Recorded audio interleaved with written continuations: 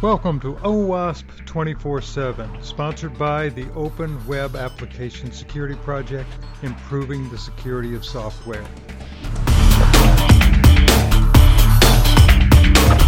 With support from Sonatype, a trusted partner for open source governance, management, and compliance.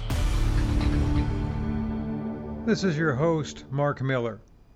Last week at AppSec USA in New York City, I moderated a panel with Jeff Williams and Ryan Berg talking about the latest addition to the OWASP Top 10, using components with known vulnerabilities. This is the full recording of that session. I am Mark Miller. There's Jeff Williams, Ryan Berg. And we're gonna do something different here, because what we want to do here is have an open discussion about a new piece of the top 10, which is the A9, about good components and good component practice. So what we want to do is talk with Jeff and Ryan about their experiences with components. We want to talk to you too. I've got an extra microphone. If anything comes up, just raise your hand. I'll run out and give you the microphone so that we can talk directly with them. Jeff, if you would, give a little background, just say hi, your little bio, what you got? Yeah, sure. Hi, I'm Jeff Williams. Some of you may recognize me from my work on OS Top 10 or WebGoat or the Enterprise Security API and a bunch of other projects here. I was the chair of OWASP for 8 years. I'm currently the CEO of Aspect Security, and if you're smart and humble and really passionate about AppSec, we've got some awesome jobs available. And if you're tired of hassling with static analysis tools, you might stop by our booth. We're showing a tool called Contrast. Thank you, Jeff. And I'm Ryan Berg. You may know of me or not. I started a company 10 years ago called Ounce Labs, which did static source code analysis. For those of you that have had the pleasure of using static source code analysis, I'm sorry. I apologize for that. But I'm now the CSO of a company called Sonatype. We look at the open source community, a lot of community projects, and understanding how the use of open source has become so prevalent, and it really is opening up a sort of new area, and so from my perspective, of how we look at software security, because the way in which we are assembling our applications is really fundamentally changed. And it was a watershed moment for me when I realized that I built a technology, I spent n number of years looking at security vulnerabilities, and I missed this whole space completely. I didn't even recognize it, even though it was right in front of my eyes. Good, thanks. I am Mark Miller, and I run the Trusted Software Alliance. And I also, as of this month, I am the podcaster for OWASP, which we've got 43,000 members and about 13,000 to 15,000 listeners. So if you go to OWASP and just check for podcasts, I've actually done 15 interviews in the last 2 days here, and I'm just going to be pounding them up as fast as I can get. So what I'd like to do with that series is to introduce you to the project leads of each of the projects. There's 190 of them in OWASP. I'm getting each project lead to talk about what they're doing so that they can get exposure for the projects there. So we'd appreciate your support on that. How many people are on Twitter right now? Good. You know the hashtag? AppSecUSA, because Jeff's going to be very controversial today. Just today? Just today. We'll see what we can do. I want to throw a slide up here. Have you seen this before? This is new to a lot of people. The idea that components are a major piece of major applications here. Jeff, why don't you take a shot at this one just to start? When you first saw this, did this surprise you? Well, so I started noticing this trend 3 or 4 years ago, that in our security practice, we were noticing that applications were becoming more and more composed of libraries. Like we saw libraries start to grow from 10 libraries in an app to 20 to 50 to 200, and when you look at the proportion of the code, you still have 500,000 lines of custom code, but then now you've got potentially 10 million, 20 million lines of library code in your application. And it just started exploding, and so that's one of the reasons I started really looking into that area and what kinds of risks that was exposing us to. Yeah. Ryan, part of this too is, even around the conference here as we're walking around, 90% of the vendors are talking about source code. Hardly anybody's talking about components. Because I think it's one of those things where we've kind of taken it for granted. I took it for granted. I remember when I was doing Outs Labs and I was working on static source code analysis engine, one of the challenges or problems we ran on early on was these class paths were too big. Right? We try and analyze an application, and you try and load up the class path because you need all the classes to get all the references, to do data flow analysis, and all that goes along with that. But we had like a 1K buffer, and all of a sudden we're not able to load all the classes. And even now, it's like I look back, like that was not a watershed moment for me. I wasn't thinking, in fact, oh, well, here's all this other stuff, because I was purely saying, I just want this so that I can compile the code, so that I can actually analyze what I think the code actually is, not realizing that, oh my God, I'm bringing in the entire universe and really not paying attention to it, at all. So I often argue that, it's even greater than, in many cases, it's even greater than 80%. I like to say it's 90. I've done examples where it's up 99. I wrote an app the other day where I was doing a basic web service, so I used DropWizard, and of course I want to publish my REST endpoint, so I use Swagger, and of course I have logging, so I have how many different versions of Log4j. Oh wait a minute, I don't use that anymore. I use SLF4j. Oh wait a minute, I have to use Logback. And oh wait a minute, I'm going to run that on a Jetty server, and I'm going to do that. Oh, but I want to actually publish JSON, so I need Jersey and I need Jackson. And next thing you know, I look at my dependency tree of what I've actually brought into my application. I write 1,000 lines of code, and I've got over 100 different libraries that are hundreds of thousands of lines of code. And so, to me, that number is grossly underestimated from most enterprises. Even if you look at the average banking application, which could be millions of lines of code, all I'm saying is that look at the class path. But it is a misleading number. Okay, so that is true. The gross composition of your application looks like that, but it doesn't mean that you're using every single line of code of those libraries, right? So in the example you just gave, you've probably got a few paths down through a few of those libraries. I'd be willing to bet half those libraries are never invoked. None of the classes. They're only there because they're a dependency required to compile one of the other dependencies of your application.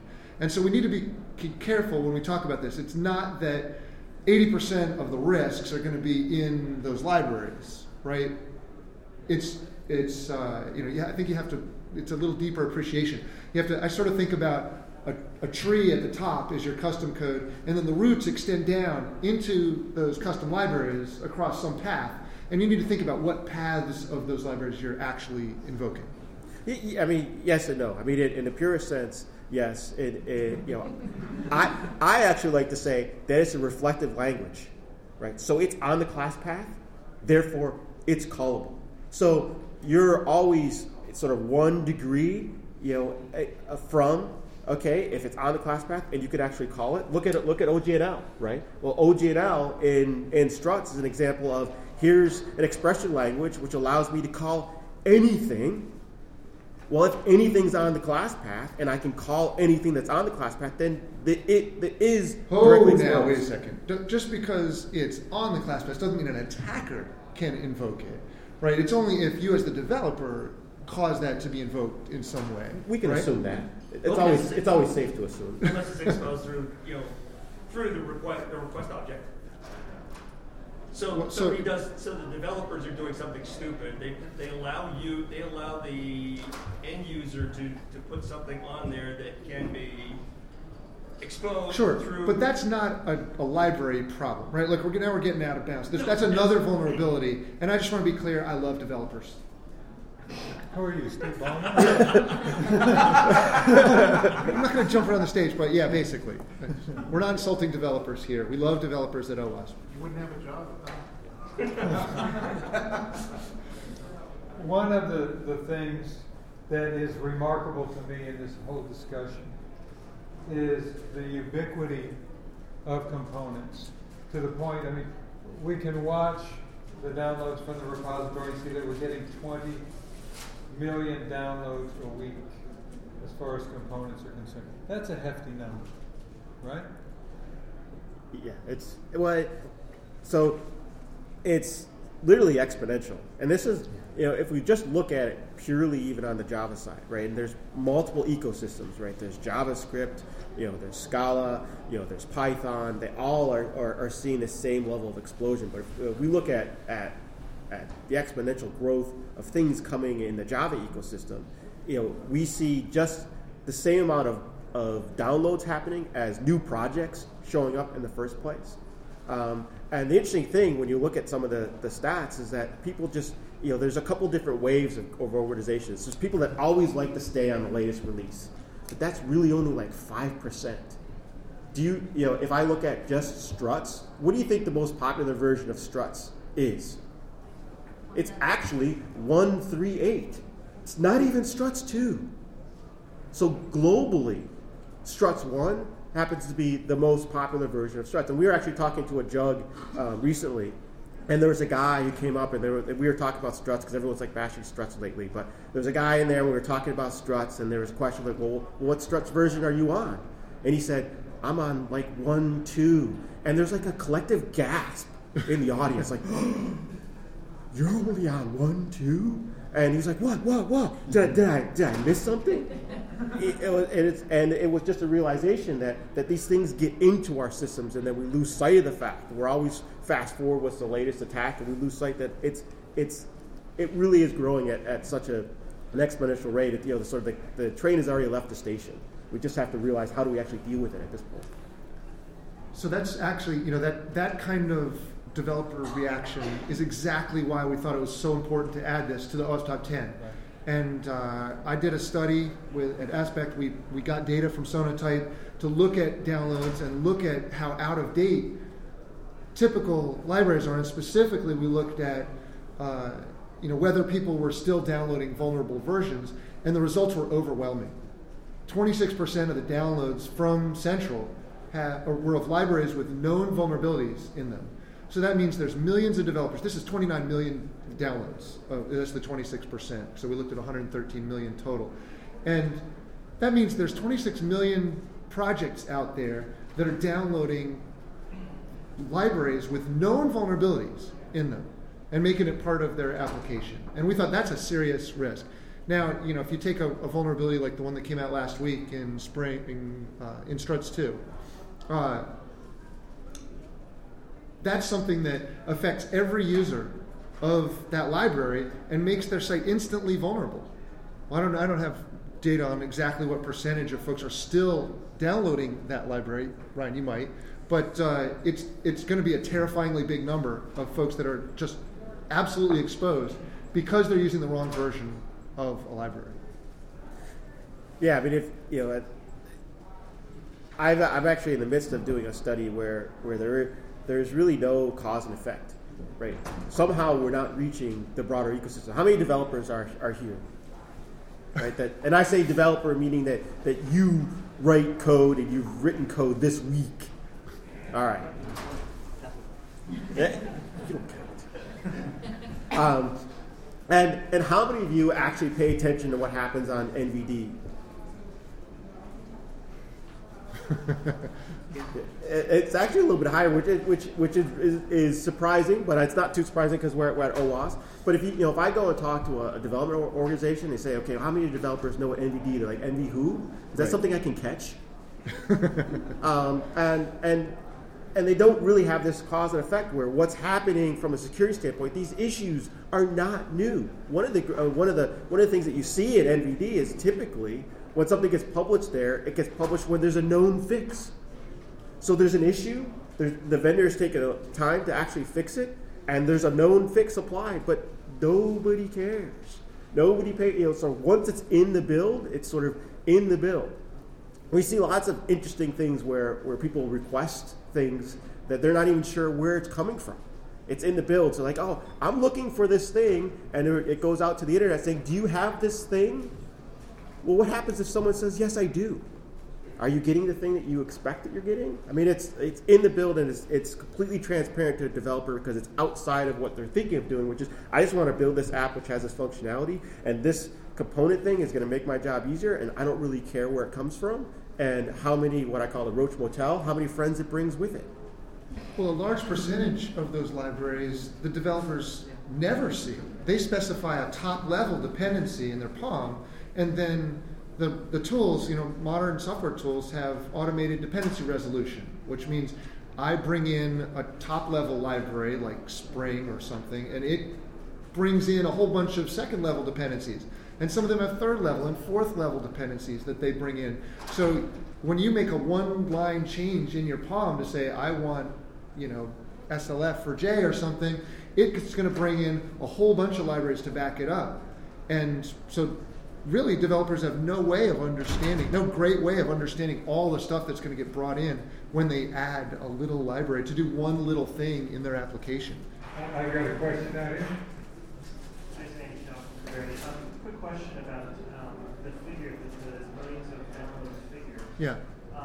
Is that really about how many builds are occurring, not necessarily how many projects are being used? Because it seems like that would be, essentially recounting every time a project is rebuilt on a machine that's cached every single time. That's another tick on that million. Yeah, that's right. It's probably not 26 million separate projects or 29 million separate projects. It's probably quite a lot of repeat data, but it's also undercounted in a number of serious ways. So many enterprises have their own repository that will only ever get one download, and then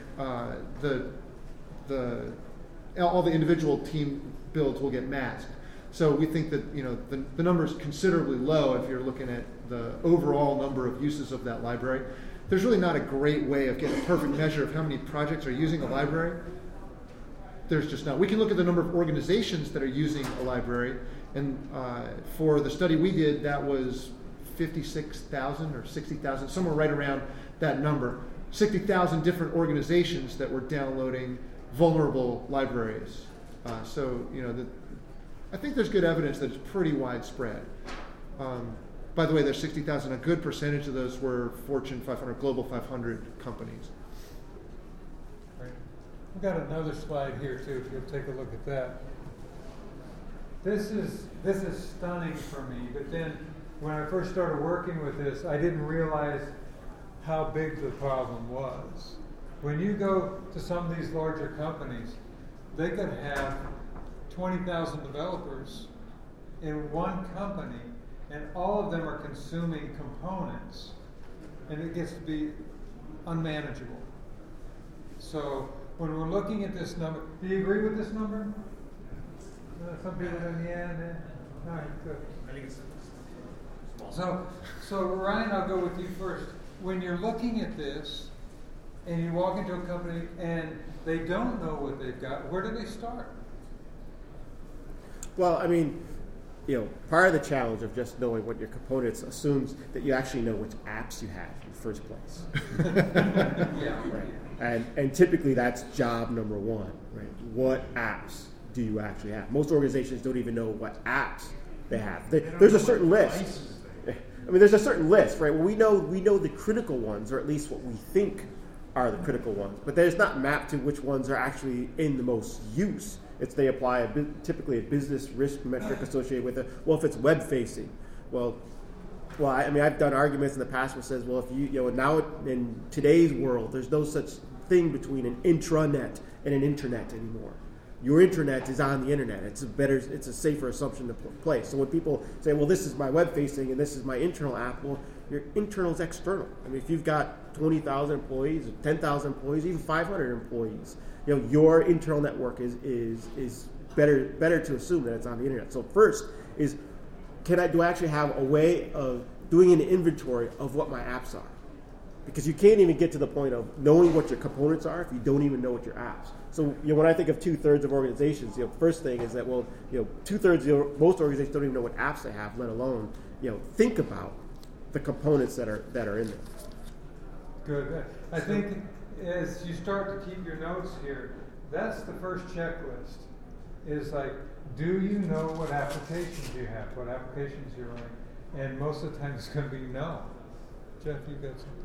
Yeah, so, well, the first thing is you should figure out what apps you have and what libraries you have. You need probably some way of instrumenting your organization to figure out what those things are. So, there are tools like Sonatypes that allow you to do that during the build process, and you can instrument your code creation process. There's tools that my company does it at, we instrument the app server, and so we measure directly from the servers what libraries you're using. So there's a lot of ways to get that data pretty easily. Like, that shouldn't be a big problem.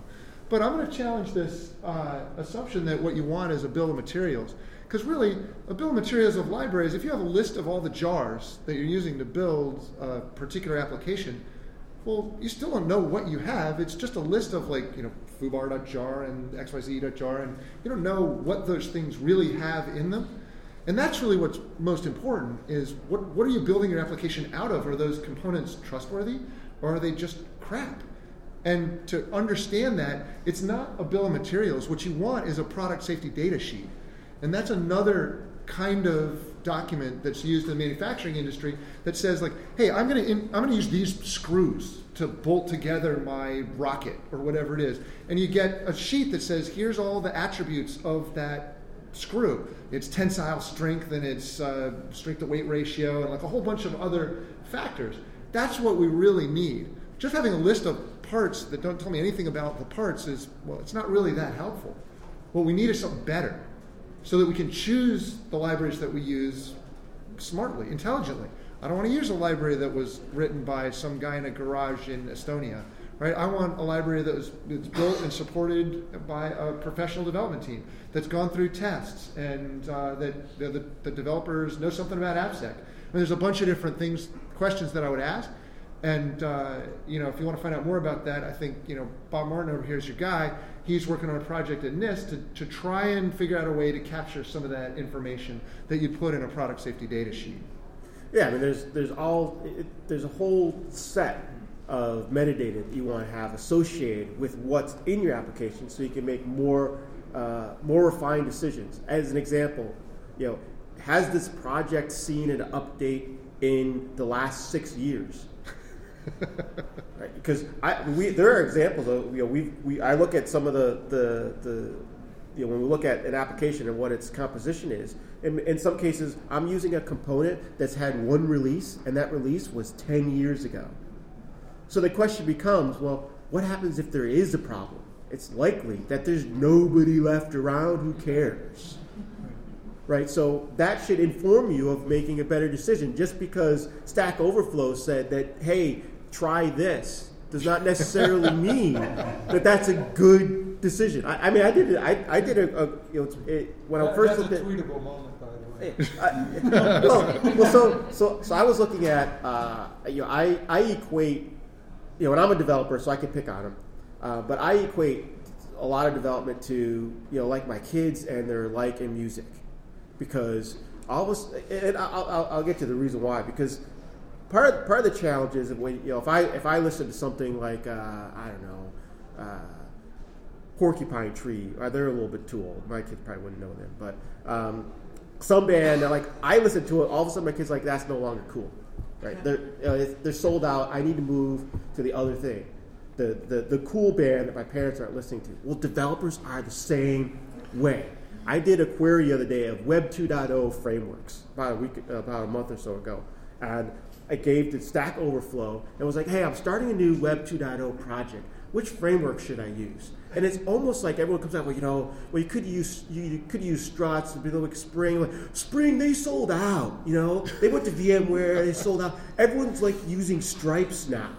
I'm like, really? I had never heard of Stripes. So I Googled Stripes, and lo and behold, there's a new web framework. And of course, it has similar issues to all the other web frameworks. But it's the cool thing to go to. I mean, I joked about Log4j. Well, everybody's Logback. It's almost like, Log4j, they sold out. Logback's the new way of doing things. And the developer mentality is always, I want to use the coolest thing, and I want to be the first person to discover this new library that does this great thing, and then I'll be an expert in it, and then I'll get all my friends, and everyone will say this is the greatest thing. Well, from a business standpoint, those are often very dangerous decisions if that's the way that developers are going to be allowed to choose what's the right thing. So you have to know what you have, and then you have to be able to make more informed decisions about that. So I think that's exactly right. It's about informed decisions. And actually, in the very early days of OWASP, we were trying to figure out, how do we make a mission statement for OWASP? Like, what are we going to do? And we started talking about visibility and making informed decisions. And we said, the mission for us really should be to make application security visible so that people can make informed decisions about risk. And if you go to the front page of OWASP, that's probably still what it says. I haven't been there in a while. But the reason that we focused on visibility is because if we believe that if it's visible, if everyone can see the same information, then market forces will help people make smart decisions, right? It's out there, people will choose the right thing. But right now, all the metadata is locked up in your head and various tools, and it's not anywhere where it's really visible. So really what A9 is about making one tiny piece of metadata visible to everybody so we can at least not make ridiculously terrible decisions, right? The decision not to use a library with a known vulnerability in it, it's the tiniest step forward.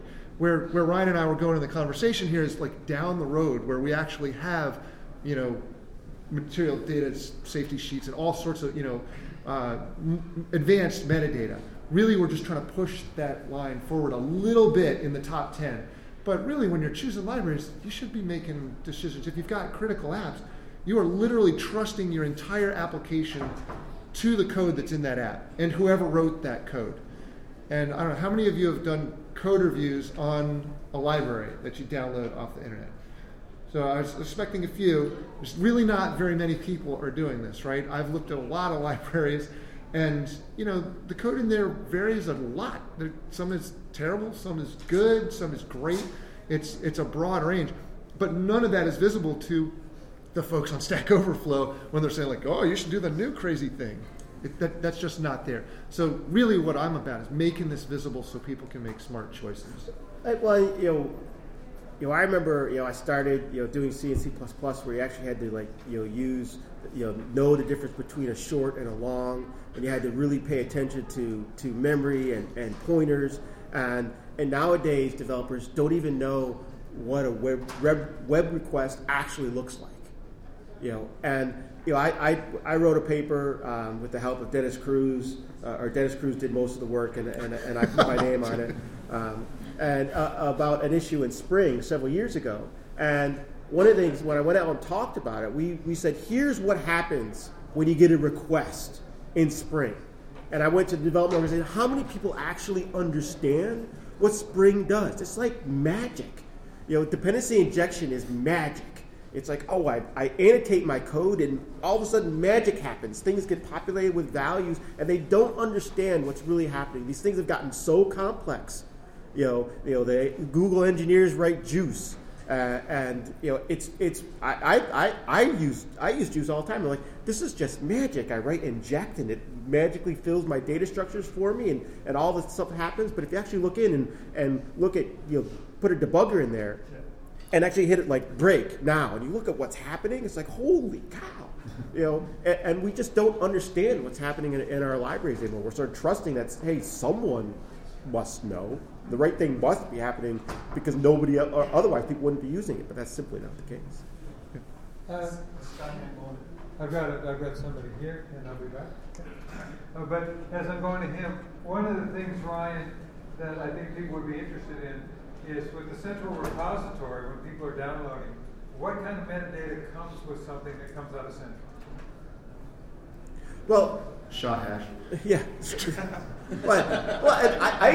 I joke about that too, right? I joke about the SHA hash, right? Because it's sort of like, well, how many people actually check the hash, right? A few people, right? And so then what do? You say, okay, well, the hash matches. Okay, most people, what they do is they look at the website and they're like, does a hash exist? Yes, download. Yeah. Right, and there's really no real verification of what you're actually downloading. So I mean, I'm glad you can get sort of hashes, but the kind of metadata that you want, like you could build things using Maven toolset. You can get dependency trees, but most people they don't really care. I'm trying to move the conversation a little bit from the problem space to the solution space. Yep. There's two main things it seems like have been highlighted as problems. One is what libraries are you using, and the second one is are those libraries vulnerable? And I think you can probably address those independently, but I would think your good tools or suggestions for how to do that from a practical point of view. Sure. So on the first count, what applications do you actually have deployed? There's a number of solutions out there. So you can scan your network for port 80, port 443, and find applications that way. That's not an ideal solution, but it's certainly one. There's passive tools to detect web applications on your network. They watch for traffic on those ports. There are also inventorying tools that you can use. So maybe you do it during CI. You say, you integrate your build chain and say, here's all the applications we're building. Or you can do it on your app servers. And I'm partial to the app server approach because to me it represents reality. If you instrument your app servers with a sensor that reports back what apps you're actually running on those app servers, then you can find them all with a lot of details. But that's me. There's a lot of different ways to skin that horse. Cat. Yeah. That's a very horse. On the whatever. So on the second count, are you using vulnerable libraries? Then you've got an exercise, right? So once you know where the apps are, then you need to figure out a way to catalog the libraries that you're using. And that means there's not difficult problem, right? You're looking for jar files, essentially. There's an open source tool from OWASP called Dependency Check, which does a nice job of this. It scans a file directory and says what jars are in there, and then it looks them all up and checks to see whether any of them have known vulnerabilities. There's also ways of doing it in the build chain. There's also ways of doing that on the app server at runtime as well. So that there's a number of different ways that you can find the libraries that you're using, but there's a problem. So you're going to get a bunch of jar files, and some of them are going to match what you've got in the repository exactly. So you're going to do a SHA-1 hash, and you're going to compare the hashes. Oh yeah, that's log4j, even though you renamed it to that crazy logging thing .jar. It'll match exactly in the bytes. But a lot of people repackage their jars. They'll use shade and remove the namespace. They'll repackage the jar into one big jar because they didn't want to deal with a whole bunch of little jars, which is probably a terrible idea, but a lot of people do it. Maybe they even recompiled it from source and they used a different compiler than the person who pushed the thing into the central repository. So then you've got a mismatch. And then what do? So there are some technologies for doing a fuzzy match of the jar to the library to try to get a rough identification of it. But that technology is, I don't know of an open source tool that does that. So there's going to be some unknown libraries in your list, and then you're kind of stuck. You got to figure out why are we using an unknown library? Maybe you should use the one where the SHA-1 hash matches. Yeah, I mean it goes. That we see that a lot where organizations, first off is that the first time they actually do an analysis and they scan and say what do we actually have, and then oftentimes the first time they see anything, what is this unknown stuff? Why is this not known? We're like, well, because we don't know what it is. And well, shouldn't you know? You should know. You should definitely know. Or we see similar matches, and it doesn't even have to be open source components. It's if you're developing your own software, and you look at something, you want to be able to say, well, I think it's supposed to be this, but when I look at it over here, whether it's in runtime in a deployment environment, why is it different than what I think it's supposed to be? Chances are it's different for someone maybe wanted to roll out a patch and didn't go through the regular checking procedures, or it was recompiled on someone's machine that they didn't think hey, no one will notice. We see this all the time, even like you mentioned, just renaming the jar. Yeah. Because we see people have policies say you can only use this version of Log4j is the only one that's been approved, and some developers yeah, but this is just a point release. Nothing could go wrong in a point release. So I'll just say that it's the same thing.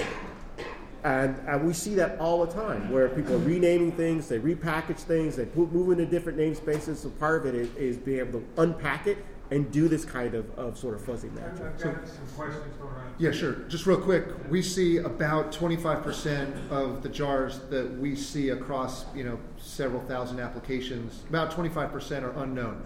They might be unknown because the SHA-1 hash doesn't match. They might also be unknown because they're internally developed applications. Although that number doesn't include like the basic namespace. So it'll be like some other namespace. If you're Best Buy, it wouldn't be in the com.bestbuy package. It would be in some other namespace other than that. And we just see weird stuff in jar files that are packaged up for God knows what reason. Thanks. Go ahead. So say you do go through all the motions, you know exactly what you're using, you know what versions you're using, but for whatever reason, you're stuck on an old, known vulnerable, or an unsupported package or software. What then? Your development system is, well, in some of the cases I've seen, especially with some open source programs, and I'm not a Java guy, so I don't know the difference between struts 1 and 2, but features changed or removed that the older version of the library is still maintained. Are there techniques or tools to still move forward with the older version to buy you some time so you can ultimately rebase your app on the new versions? I think it's really interesting the way the open source community works. You don't take struts 129 and then have 1291, 1292 and patch it forward. Like you don't have that's not a branch that then has security patches forever. They just put the security patches in the next version of the library that comes out. Right? So if you want to get the security fixes, you also have to take the new features and the new APIs and whatever. You got to port your application to that. So you can get stuck. And to me, there's a trade-off. When you decide to use open source, you're trading off the work that's required to stay up to date with the benefit that you get from using open source. And I'm a huge advocate of using open source. I love open source software, but there's a cost to using it. You're agreeing to take on that burden to keep that software up to date and port your code forward to it.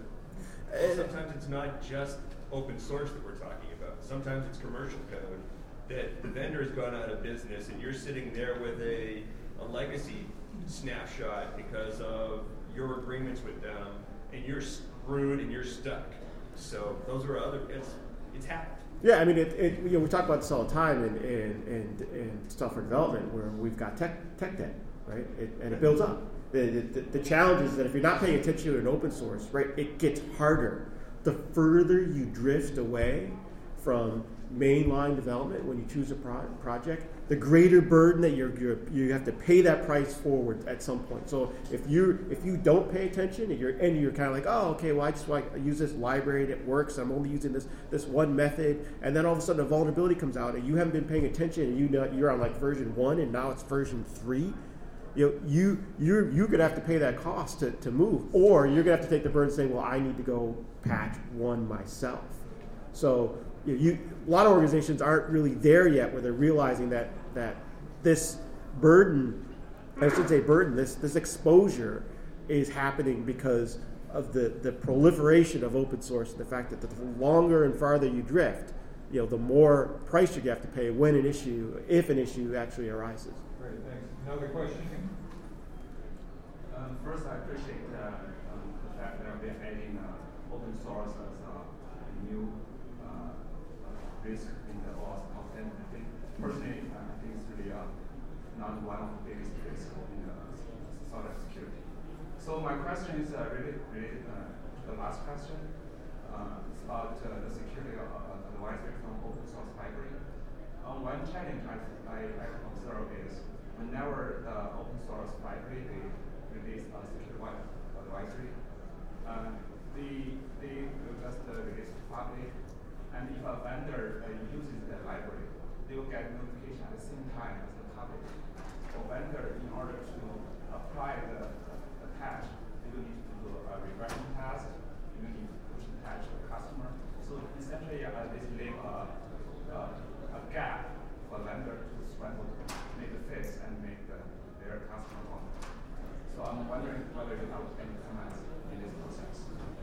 So it's a really tricky problem. There's no really very good notification infrastructure for this kind of data, right? Ryan mentioned earlier, like you got to go check NVD or CVE or Secunia or somewhere to find that the particular library you're using had some security bug. In fact, a lot of times the security bug never even makes it to those repositories. You got to go check in the mailing list or the Subversion check-ins where they said like fixed an input validation bug. Well, you really dig under that, and it was a terrible security vulnerability that they just patched in that version, and the data never went out about the vulnerability.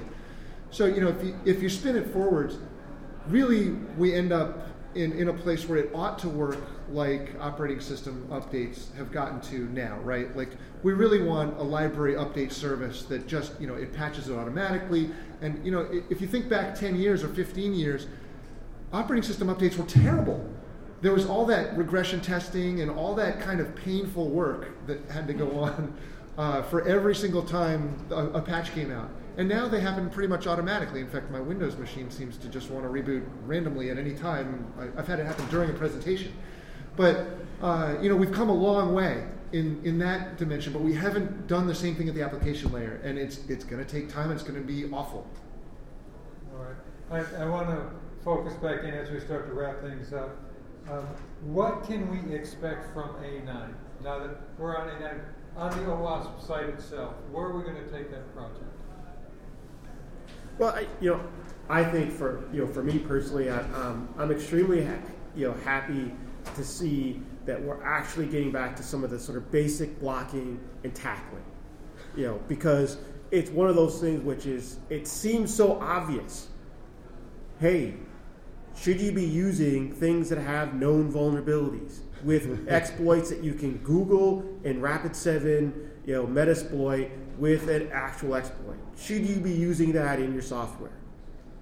Right. Well, the obvious answer is no. The fact that it's taken us so long to recognize that as an industry, oh my God, yes, this is basic blocking and tackling. We should absolutely be doing this.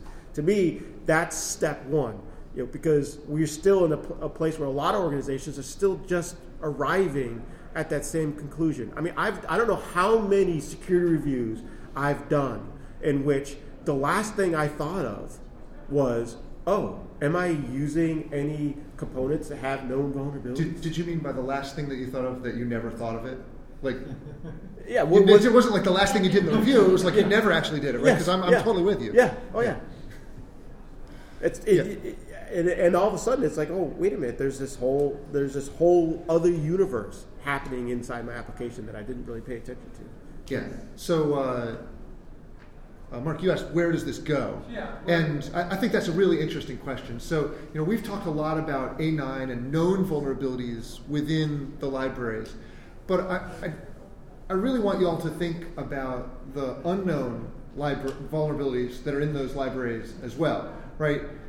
For every known vulnerability in a library, that means one that some random security researcher discovered and decided to publish. There's probably dozens or hundreds more unknown vulnerabilities in those libraries because they're not really well scrutinized.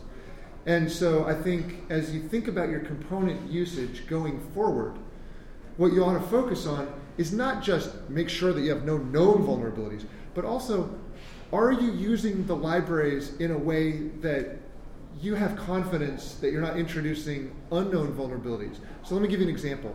So a library could have a hidden flaw in it, like it might have a SQL injection flaw buried under the hood somewhere, but it might also just have calls that are hazardous. Like maybe it's a method that just wraps runtime.exec. It's in Ryan Berg library, and it's just called berg.exec. And so your static analysis tool doesn't see it. You analyze your code, it's just a call to berg.exec, and I don't know what that does, so I just skip it, right? But really, it's a hazardous call. If you pass untrusted data into that call, then you've got a serious problem.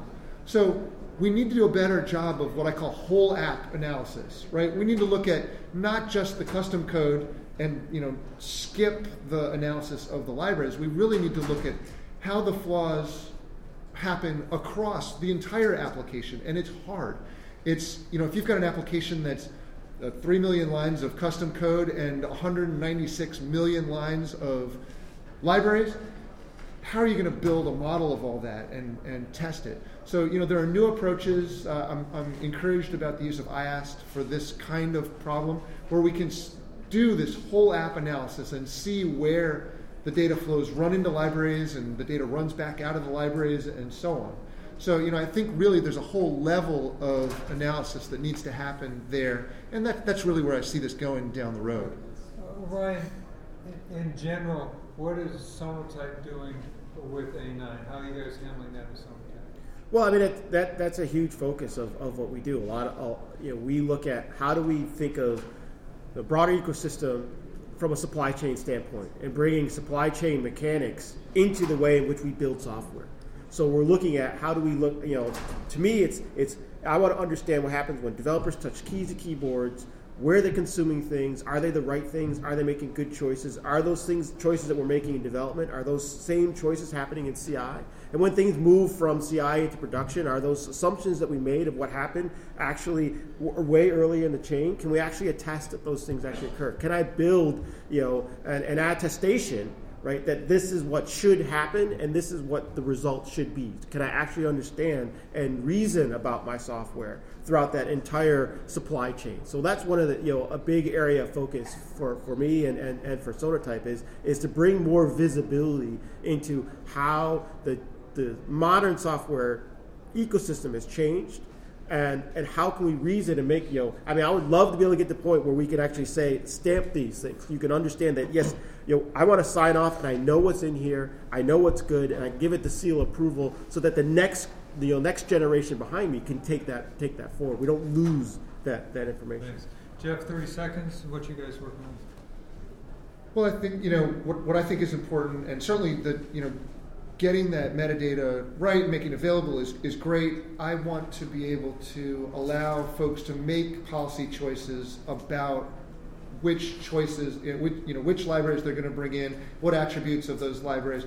Take that policy and automate it, make it continuous across the whole development process, so that you should be able to change a rule somewhere to say, if the simple rule is A9, I don't want any vulnerable components, that should be pushed out immediately to everything.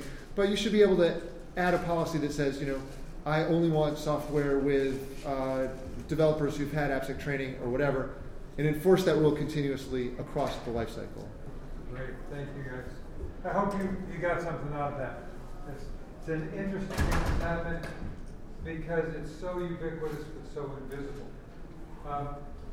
Ryan and Jeff, you have a session at 2 o'clock again, right? You guys are doing something at 2 o'clock? Yeah, that's right. We're talking about go fast and be secure. Yes, there's going to be more singing and dancing. More singing and dancing.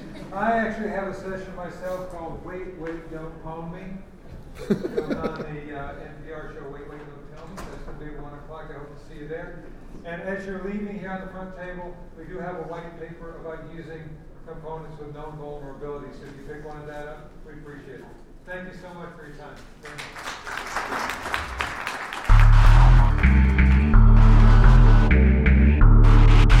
You have been listening to OWASP 24/7 with your host, Mark Miller.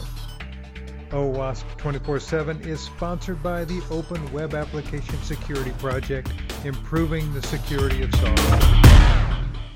With support from Sonatype, a trusted partner for open source governance, management, and compliance.